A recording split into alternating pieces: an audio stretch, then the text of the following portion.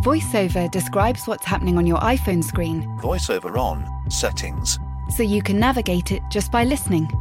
Books, contacts, calendar, double tap to open. Breakfast with Anna from 10 to 11. And get on with your day. Accessibility. There's more to iPhone. Millions of people have lost weight with personalized plans from Noom. Like Evan, who can't stand salads and still lost 50 pounds. Salads generally for most people are the easy button, right? For me, that wasn't an option. I never really was a salad guy. That's just not who I am. But Noom worked for me. Get your personalized plan today at Noom.com. Real Noom user compensated to provide their story. In 4 weeks, the typical Noom user can expect to lose 1 to 2 pounds per week. Individual results may vary. This is a podcast from The Times. Go to thetimes.co.uk.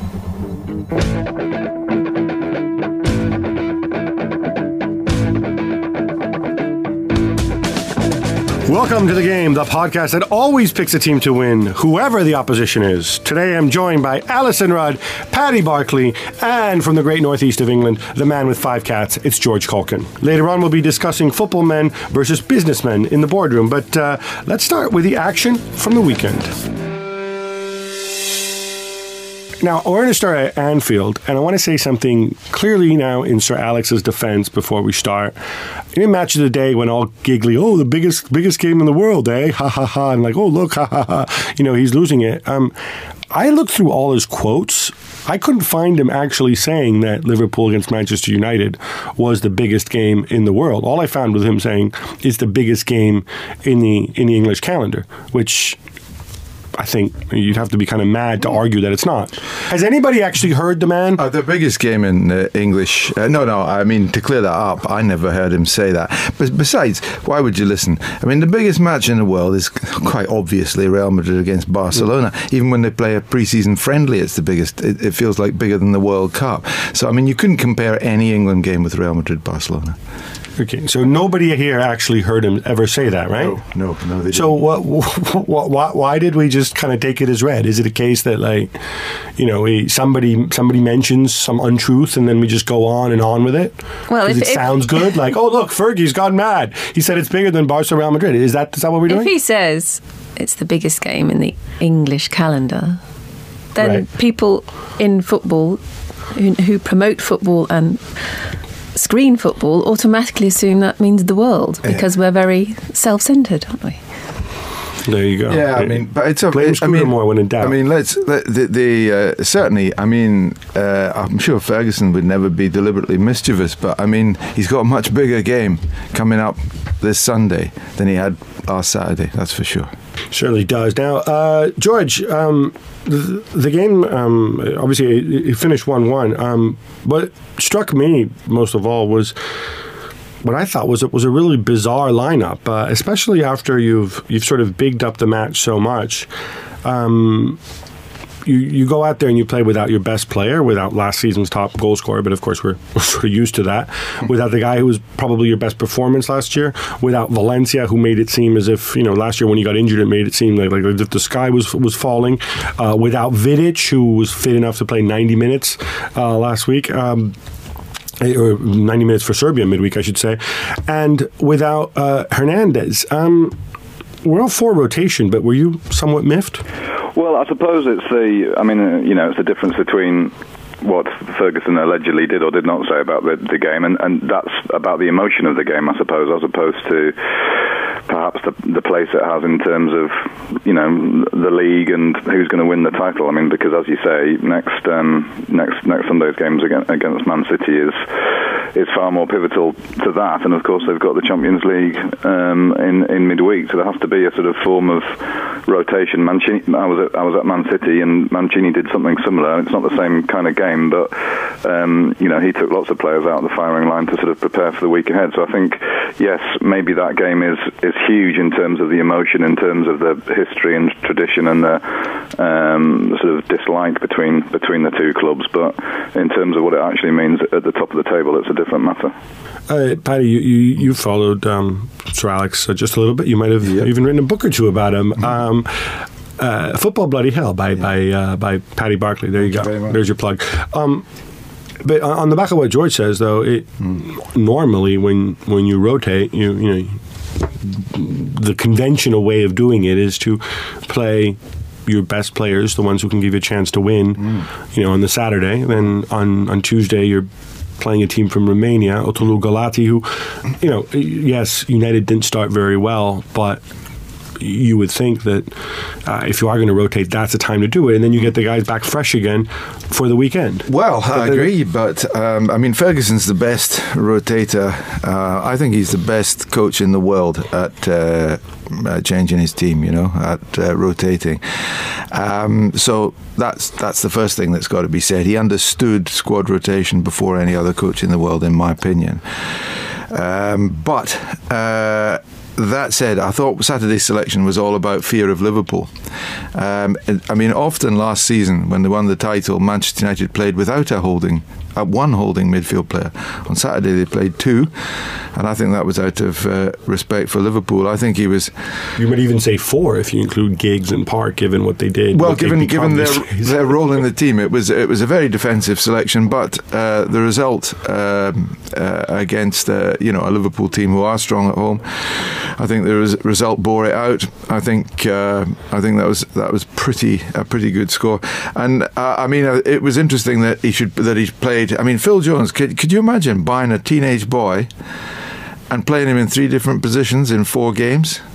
For your team, you know, I mean, starting him in 3 different positions. Starting him in 3 different positions. I mean, that's a remarkable tribute to him. I think you saw that he's raw technically in midfield. I don't think. I think this Phil Jones area is getting a wee bit out of hand. You're very the Duncan Edwards bandwagon. Don't even mention those 2 words in the context of Phil Jones. But anyway, I think that tactically it was born out by playing what was a defensive lineup and getting a decent result. Well, it was pragmatic, wasn't it? I mean, he'd lost 3 games on the spin at Anfield. I think he thought... People say that, but do you really think it goes into his mind? Like what happened 3 years ago when he had a different set of players and Rafa Benitez was there different? Not on that minute eye, but I think he knows Liverpool lift their game against Man United at Anfield. He knows it's in a bubble. It's in a bubble. And he just thought, well, I think he was going for the draw. I think he got what he went for, actually. Yeah. And he'd probably be really chuffed. I think the really interesting bit about the selection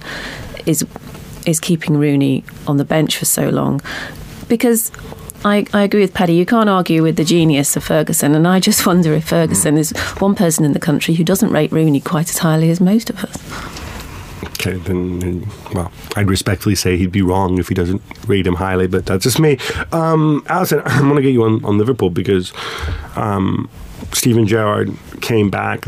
Some of us were wondering about how he'd fit in, and we saw that at least for this game, the way he fits in is Jordan Henderson goes out and Andy Carroll stays on the bench. What did you make of it? And is this something we're going to see again, or is Kenny going to rejigger it to find sort of the right balance for Gerrard? I don't think it's about the right balance for Gerrard. I thought when they signed Charlie Adam, there was a feeling that Charlie Adam might sort of slowly disappear as Gerrard came back to full fitness. I think what it showed on Saturday was that Charlie Adam and Steven Gerrard can play together, and if anything, probably that was one of the best games Charlie Adams had. I thought he was man of the match. I thought he was absolutely superb. And I think they complement each other very well. I don't think Andy Carroll not being on the pitch had very much to do with Steven Gerrard, actually. Paddy, would you like to express a view on the balance and what Liverpool might look like? The thing about Andy Carroll is he will figure, because Suarez is about to hit the wall. It's inevitable. There are certain players who can play year round. Cristiano Ronaldo is the best example I've ever come across. But I think it is very difficult. He's had he's joined a new club and been fantastically successful, put in tremendous energy. He's played more or less all through the summer. I doubt if he's even had a fortnight's holiday because of the Copa America. And did you see signs that he was tiring on Saturday? Yes. Because there were moments when I thought, I was expecting him to just explode, and he didn't. You know the turn, actually, the shimmy in the box and the shot. I mean, that was. It was in a way. It wasn't as difficult a save as all of that. I mean, I just. It's difficult because he set such a high standard, Suarez. But what with the getting involved with Evra, and I don't know about the details of that. We'll get to that. Okay, but getting involved with Evra, all that kind of stuff.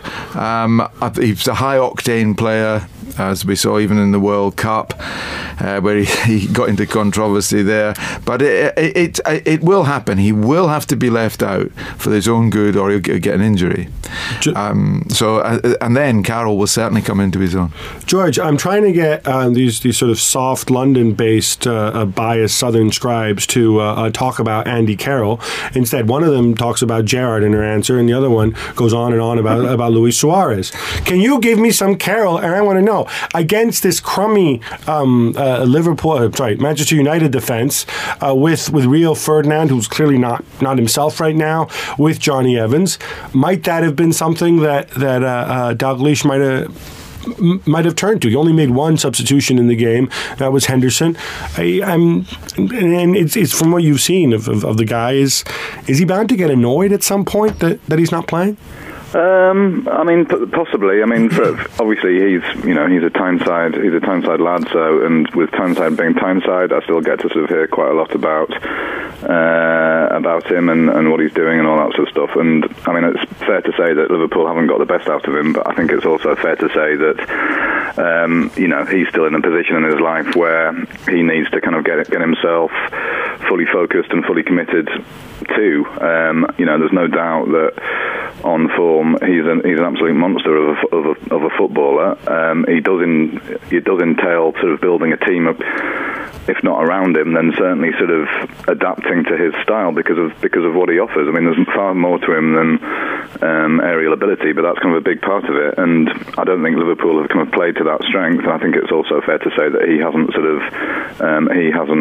pushed himself on the scene forcefully enough. I mean, I actually think that Gerrard coming back into the team in the long run will probably help Carroll, because if there's anybody that can kind of run onto his delivery or benefit from that, it will be Carroll. But I think he's still a work in progress, and I think he's still got to prove off the pitch that being a professional footballer is what he wants to do. Paddy, I want to ask you about De Gea, because I get bombarded by people on Twitter asking me, make sure you ask Paddy, what does he think of De Gea now? Is he still Gomez without the shot stopping? That's exactly right. Yeah, no, he's not. He's evolving? He's not Gomez without the shot stopping now. I mean, his shot stopping's absolutely superb. He's. Is he winning you over? I guess. Of course he is. It's an interesting thing, actually. I mean, this is what. Football reporters do. When a chap's playing badly, they express it, and if he's playing well, they express it. I mean, I can't see what the issue is here. However, De Gea is an interesting thing because he's a part of a phenomenon which began, in my opinion, with Fabian Barthez. The goalkeepers are getting younger. And that's not just because I'm getting older. De Gea is a good example. Iker Casillas was playing in the Champions League brilliantly as a teenager. De Gea now is well on the way to proving himself at Manchester United. I still feel sorry for Lindegaard, who may well be just as good a keeper. But De Gea has proven himself at the top level with Manchester United at the age of 20. This never happened before in my lifetime. I think that make a great subject for a bonus podcast soon. Sure. I might throw Gigi Buffon in there too, who's a world champion, unlike all those people you mentioned, except for Casillas. But I did get the impression that the Liverpool dressing room, they'd thought about testing the keeper, and I think that backfired slightly, and I think we now all know that you don't go into a game against Man United thinking, all we have to do is test the keeper. All you have to do is shoot from the halfway line. Only Gerrard's allowed to do that. Now, I wanted to go on to the other incident that's been drawing a lot of attention, unlike... No, I won't say that. want to go on to the other incident that's been drawing a lot of attention. The FA have opened or are making an inquiry into the accusations that Patrice Evra leveled at Luis Suarez on Saturday on French television. This was then repeated to the referee, Andre Mariner, who I presume at some point will be at least addressing the point in his report. George, I want to start with you. This is something that is, I guess you could say, is rare, or we're giving the impression it's rare. It's well, obviously, if it did happen, it happens too often. But I'm curious, how can they? How do you think the FA can investigate this? I mean, unless a witness comes forward or Suarez admits it. Yeah, and he's already denied it pretty vehemently. It's going to be very difficult to prove. I mean, I remember the cases involving Emre, the Newcastle player, not that long ago, actually, and it was extremely difficult to sort of take that further.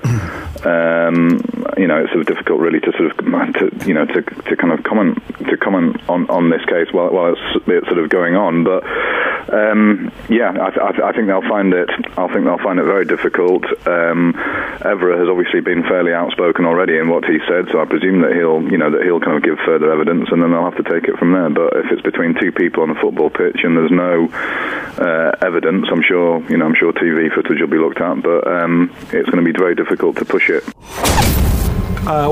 We have to move on to Newcastle and Spurs on Sunday. Alison, you're probably Harry's biggest fan here, so I want to I want to start with this. Are you surprised we talk about people playing guys in the right positions or versus people getting creative and the whole inverted winger and whatever else. He starts the game with Gareth Bale on the right wing and Luka Modric wide left. Is this a solution? It obviously didn't work very well on the day, but no. Well, I think this is probably all about a manager thinking, they've got a really Ryan Taylor, really inexperienced left back. That's a real problem area for Newcastle. Let's go at it. And so he puts Bale on the right to do that. I don't think when you're Spurs and you're doing as well generally as Spurs are, you should think that way. I think that backfired horribly, actually. Ryan Taylor did very, very well. I mean, there was a point at which I was thinking, is he actually a left back? Wouldn't I have noticed that he's a left back? He really seems to be playing rather well in that position. And all it did was nullify the threat of Modric. Bale didn't really, I think Bale was expecting to get more out of the game than he did, and I think that didn't do his confidence much good. So, I mean, I am assuming that was the logic behind it, and I think it did backfire slightly. I don't think you go to somewhere like Newcastle, and I mean, it's a big compliment to the way Newcastle have started this season, but I don't think if you're Spurs, you go there and you try and meddle with what you're very good at just to exploit what are the perceived weaknesses there. George, can you clear this up for us? I mean, I appreciate, Ryan Taylor isn't, Stuart Pearce and Paolo Maldini rolled into one, but if I remember correctly, the guy is a left-sided player, and he has to play a little bit further back and be a little more defensive. I mean, why is all of a sudden it makes it seem as if he's some kind of mannequin out there on the pitch? Well, no, but Alisson's exactly right. I mean, Pardew said that afterwards as well. I mean, he thought that was exactly what that was about. Tottenham targeting what they viewed to be a weak link. I mean, I think that's a fair enough. I think that's a fair enough tactic if that's what they want to do. But Ryan Taylor isn't a left back. If Pardew had got his way, and I don't mean this to be kind of negative, but if Pardew and most people had got their way, Ryan Taylor wouldn't have started the season. But he has done very well. He's been part of a very solid back five, and looks good. And it was another little feather in his cap that Bale had to move back across.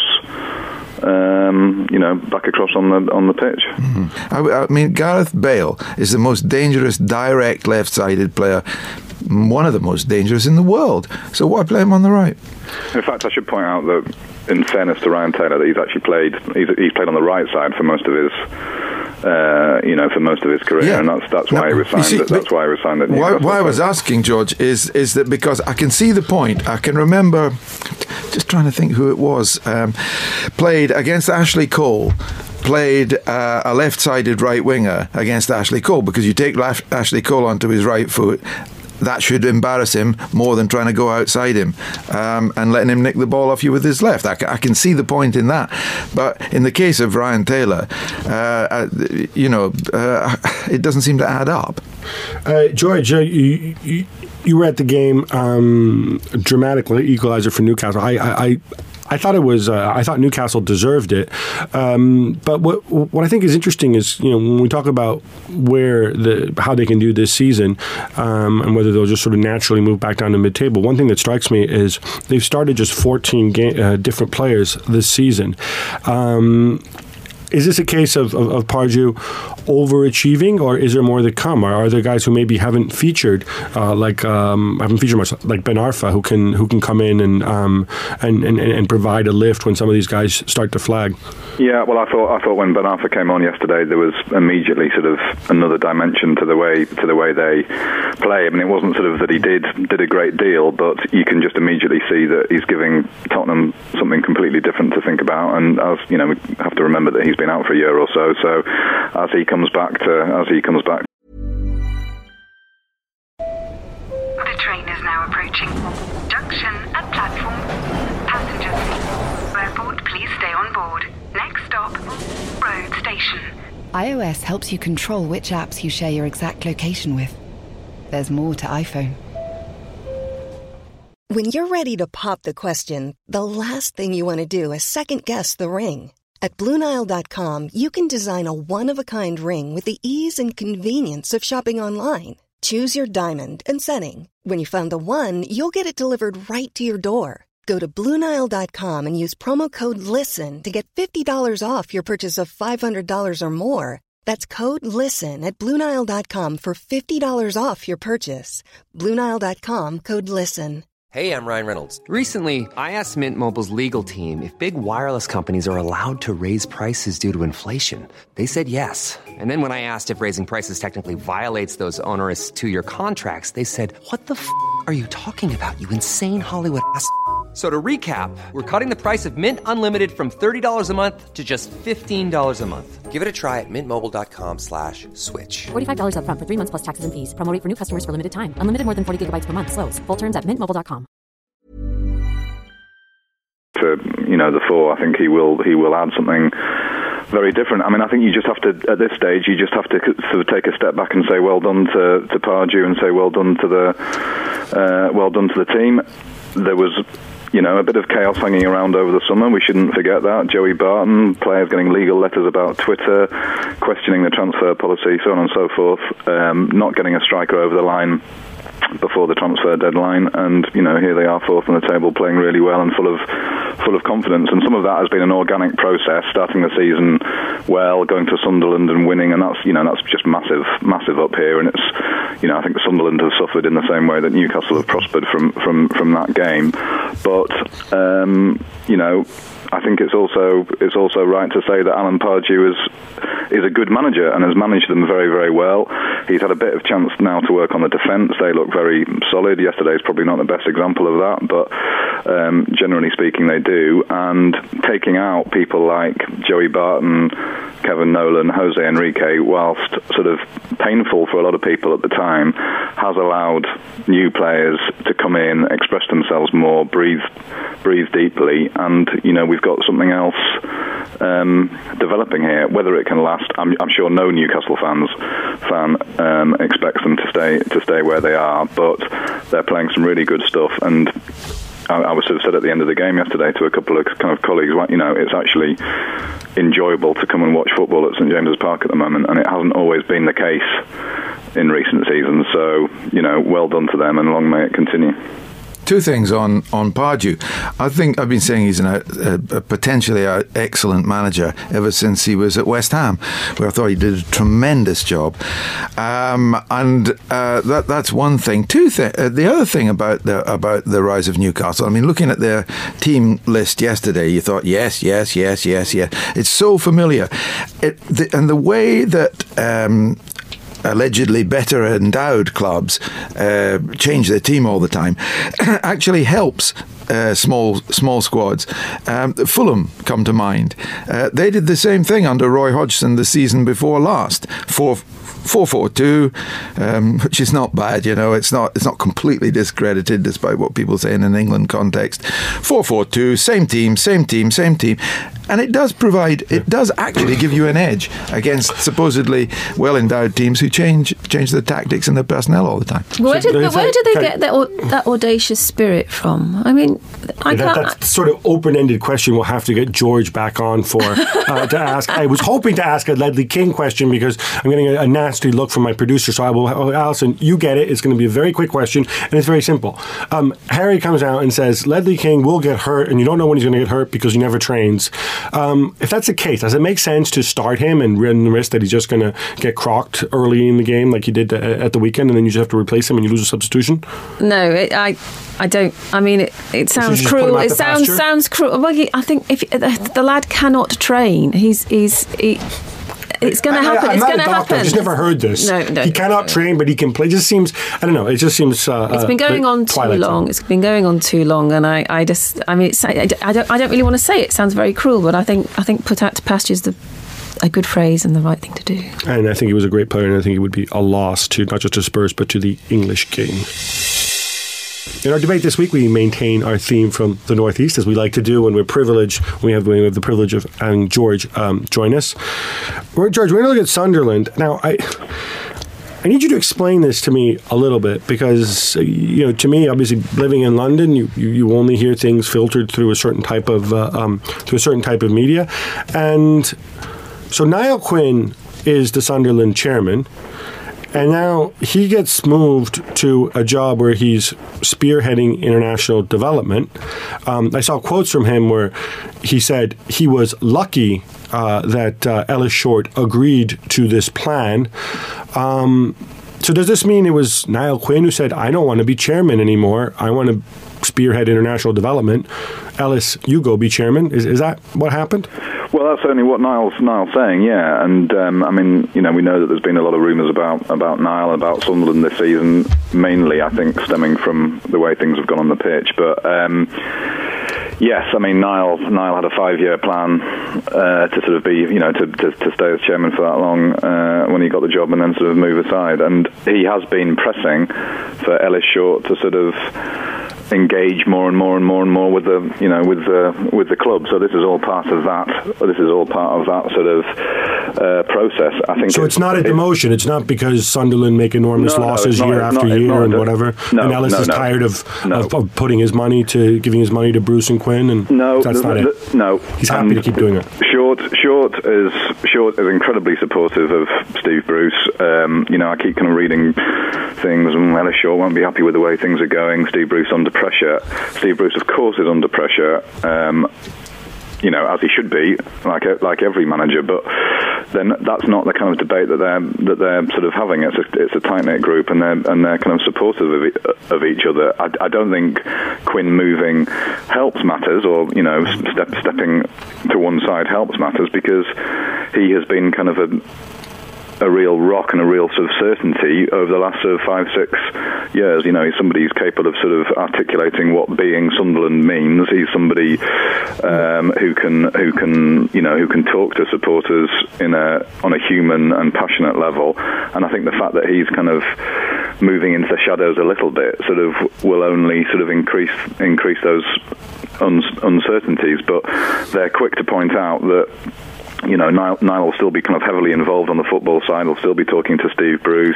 That all the same people as before were making the decisions at the club. But sorry, I'm doing this from London here. This is a club that has lost, £75 million over the last couple of seasons? I mean, I appreciate that, these are economic tough times and everything, but it seems to me that year after year they get by because Ellis Short writes a big check at the end of the season. Yeah, but now is this the best that you can hope for with Niall Quinn and by extension Steve Bruce around? I mean, it just seems to me, is this a team that's punching above its weight, or is it a team that's basically right where you expect it to be given the enormous amounts of money, and when Ellis Short decides to stop writing checks, they'll roll back to fighting to avoid relegation?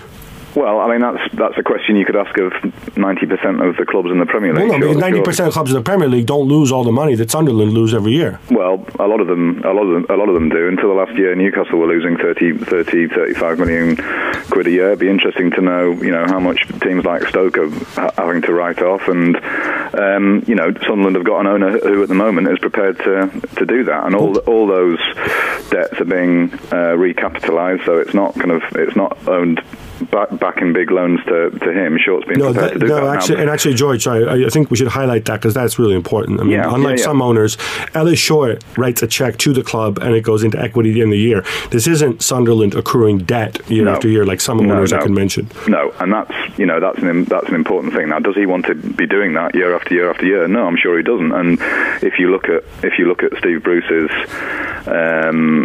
transfer dealings, it's not really fair to say that he's been given countless millions of pounds to spend, because in actual fact he's brought back a hell of a lot of money. So, but there's no doubt that if Sunderland want to progress and continue to progress, they're going to have to find other revenue streams, and that's part of what Niall Quinn's doing. Because if just very briefly, I think Newcastle, for example, I'm putting this in a North East prism for obvious reasons, but Newcastle aren't just a Premier League club and a kind of English club. I think because of what happened under Kevin Keegan, they're still seen as a kind of international football club. Sunderland are very much seen as a Wearside football club and a North East football club. That's not disrespectful to them. That's just the way things have gone, and they've got to branch out and find revenue streams and find people who are prepared to buy shirts in the Far East and so on and so forth, and that's a big part of why Niall Quinn is in the position that he is. Paddy, on the back of what George said there, I mean, I think we can be in agreement that Sunderland aren't in this situation because of Steve Bruce overspending, although I think it's pretty obvious there was a lot of spending when Roy Keane was there. Yeah. But that said, I mean, George is talking about growing the club, finding other markets and so on.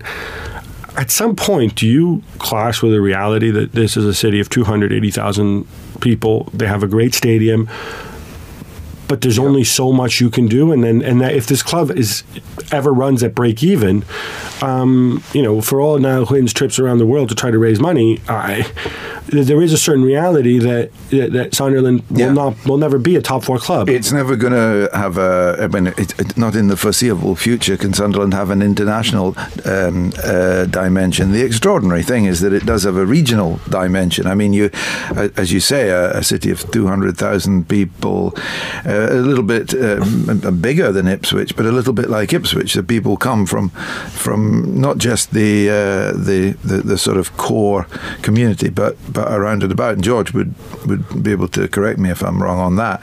But despite the competition from Middlesbrough and Newcastle, but I mean, I cannot see. What you do have to get now if you really want to progress is that international dimension. I can't see Sunderland getting it. Why would anybody in Hong Kong want to support Sunderland? I mean, it's but that doesn't mean that they can't be a big club. I mean, a big-ish club. What they've done, the great thing they've done, is sort out the stadium, because a lot of people would love a 48,000. And by the way, that was the previous regime. If I'm not, correct me if I'm wrong here, George. I mean, this wasn't Niall Quinn's friends from the Drummondville people, those pub landlords and stuff. No. Named Paddy. This was the much maligned Bob Murray. Yeah. Yes. The guy who got glassed in the face in the pub for his troubles. Yeah. Well, that's his legacy. That's his legacy to Sunderland, as is the training ground. I mean, and they'll be making announcements in the short term about what's happening at the training ground, and they've got development around the stadium that's going to be announced soon, and they're doing that. They signed a Korean player over the summer. Steve Bruce, Niall Quinn, and others were in Korea during the international break, and they're kind of building up ties there, and it has to happen. I mean, if you compare the team between now and when they got promoted, it's unrecognisable. The prospect of them being able to sign people like Wes Brown, John O'Shea 5 years ago simply wasn't there. So they've kind of developed. I know results haven't been very good, but they've developed in terms of profile in England in that time. The only thing I would say is that the team recruitment, but I disagree about recruitment policy. I think you want to buy players with something to prove. You want to buy players with resale value. You want to buy players with potential. And they've bought too many people who are in the comfort zone. It's the Mal Brank, the Anton Ferdinand, the people like that. Well, they need to get the character of the team right. There's a dual dynamic there, though, because the likes of Ferdinand, Mal Brank, Cisse, Juve, they did come when Sunderland were promoted under Roy Keane, and they couldn't get the players they wanted. They had to fast track that system. They spent far too much money getting people, some of whom with dodgy characters, and then it's been difficult for them to sort of get those people back out again and start again. I think they have reached a different situation now. If you look at their team all the way through last season, they were, for most of it, they rivaled Arsenal and possibly even had the youngest squad in the Premier League. The youngest starting 11 in the Premier League last season. That brought them a lot of benefits, but it also brought them some negatives, and that's what they've addressed. This summer they've also signed 11 players this summer, and it's going to take a while for them to bed in. But there's a kind of dual dynamic that's gone on there. One final thing. He lives in London, doesn't he? Alice Short. Yes, and he has done for many years. I mean, that's another thing. He keeps getting sort of, he's getting more involved. He's coming over to this country to sort things out. Well, he's always been involved. He's been party to all the big decisions over the last couple of years, and is based in London. So have you ever seen him? Yes, I've met him. I've shaken his hand and had a chat with him in the Sunderland boardroom. Really? Is it a myth that he's incredibly private then? No, I mean he is a private man. He won't become the new Niall Quinn or Mike Ashley. But that parallel is fascinating about the difference between Sunderland and Newcastle. Sunderland have had Niall Quinn to sort of smooth things over. Nobody knows anything about Ellis Short. Nobody knows very much about Mike Ashley. But the way they presented themselves to their publics is. To their public is kind of contrasting, and that's been a real strength for Sunderland over the past few years. So there is a definite different outlook to that football club, whether they like it or not. All right, who's excited for some quick hits? I know Paddy is. I am. Can't wait. Quick reminder, I will ask a question. You will have 25 seconds to answer. If you do not answer in the allotted time, I will come down on you very hard. Robin van Persie scores twice as Arsenal defeats Sunderland, rising to 10th in the table. And the Dutchman tells fans not to believe the lies in the newspapers because he's committed to the cause. But Paddy, the truth of the matter is that if he doesn't extend his contract, he becomes a free agent in June. Should Van Persie be doing less talking and more signing? I think Van Persie has been a credit to himself and Arsenal. I think he's entitled to take a little bit of time. He's got the same problem as, a more acute version of the same problem as the rest of us with Arsenal. He just can't be sure where it's going. I think we'll give him until Christmas before we start accusing him of anything. Wolves started the season brightly, but after the 2-0 defeat in the big derby against West Brom, have now lost 5 in a row. George, Mick McCarthy used to work in your part of the world. What's wrong with Wolves? I've got no idea. So I asked on Twitter, and David Johnson, a Wolves fan, tells me that Wolves are too open when they play 4-4-2 and don't look like scoring when they play 4-5-1, and none of their big players are playing well. There you go. Not short and sweet. Staying with that match, Paul Scharner displayed a T-shirt with a big West Brom crest on it. This upset both McCarthy, who complained about after the game, and the lovable Stephen Hunt, who allegedly waited in the tunnel after the match. Alison, did Scharner break some newfangled footballer's code of which I'm aware, or should Hunt and McCarthy chill out? I think it's rather lovely if your children paint you a T-shirt that you show it off. You're going to sell for charity too. That's even better. There's an interview in the Times today with Shelley Wood, who's a wheelchair racer, and she broke her back when she was 11, and she said she never got upset about being in a wheelchair. She'd get upset about very small things in life, and she realised as she got older she was really upset about the big thing but didn't know how to voice it. And I suspect McCarthy and Hunt are just very cross at the way Wolves are going at the moment, but are focusing on a rather small thing. Dr. Rudd psychoanalyzing Stephen Hunt. I think lots to get into there. Roberto Mancini dusts off his second-string strike force and does rather well as Adam Johnson, Mario Balotelli and James Milner all score in City's 4-1 win over Villa, a win which sees City go top of the table. Paddy, which of these three guys is going to play the biggest role between now and the end of the season? Hard to say because they're all so different, but I do feel feel that if Mario Balotelli plays a major role in the rest of this season, then Manchester City are going to be well nigh uncatchable. He's turning into a formidable player, and he could well be a champion at the end of this season. There you go, and he's proving all those haters wrong. QPR draw 1-1 at home with Blackburn, and Joey Barton has a go at Adel Taarabt. He allegedly says, quote, "They told me he was a genius. I haven't seen it." George, is this a case of Barton relaying some tough love to his teammate, or is it Barton just being disruptive and annoying and Pratt-like? Well, it's Joey Barton, so it's a bit of everything. We're not talking about the most straightforward individual, talking about an individual who is also not straightforward. So one replaced the other as captain. This is Joey being Joey, expressing an opinion. I think there's probably some validity to his opinion, but then some of those things have also applied to himself in the past, haven't they? So they have. Chelsea break their poor run against David Moyes' Everton with a 3-1 win. Alison, you were there. Did you see anything that makes you think they can challenge for the title? Yeah, I did. I think they will, because I think Chelsea can so clearly be better than they are at the moment. They are. It's curious to say it, but they do feel like a work in progress. The manager wants them to win in style. I mean, that's always the remit from Abramovich, I suppose. But I do sense they're still fitting it all together and still getting the results. And when that happens, and you've got the resources a club like Chelsea have got, they can only challenge from the title from that point. When I own a football club, I'm going to order my players to win ugly with no style whatsoever. Gab, one for you. I was going to ask you to explain the phenomenon that is Levante, but in Spain it has to be Barca. They beat Racing Santander 3-0 with Messi scoring twice, giving him 103 by my reckoning in the last 100 games at the club. Gab, would Messi score as many if he didn't play for Barcelona? Have he played for another club? Well, it depends what club it is. My guess is probably not, simply because you are helped by having great players around you and dominating games. What is remarkable about Messi is, certainly compared to Ronaldo, how few of his goals are the result of individual efforts. I actually think on a bad team, I think Ronaldo would probably continue scoring just as much. Messi would have to dial it down a little bit. And as for Levante, well, they are a subject of an upcoming column of mine, so you can stay tuned and read all about that. I will, baby. So we've got time for this week. You can go to www.thetimes.co.uk. You'll find your news, your gossip, your analysis, your web chats. Patty's is every Monday. Mine is every Tuesday. You got Ollie K at some point during the week as well.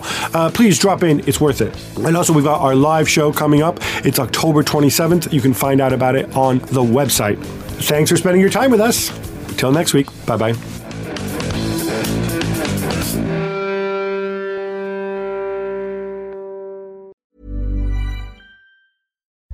As you're listening to me, Daisy, Apple's iPhone disassembly robot, is dismantling an iPhone into lots of recyclable parts. That's how Apple recovers more materials than conventional recycling methods. Thanks, Daisy. There's more to iPhone. When you make decisions for your company, you look for the no-brainers. And if you have a lot of mailing to do, Stamps.com is the ultimate no-brainer. It streamlines your processes to make your business more efficient, which makes you less busy. Mail checks, invoices, legal documents, and everything you need to keep your business running with Stamps.com.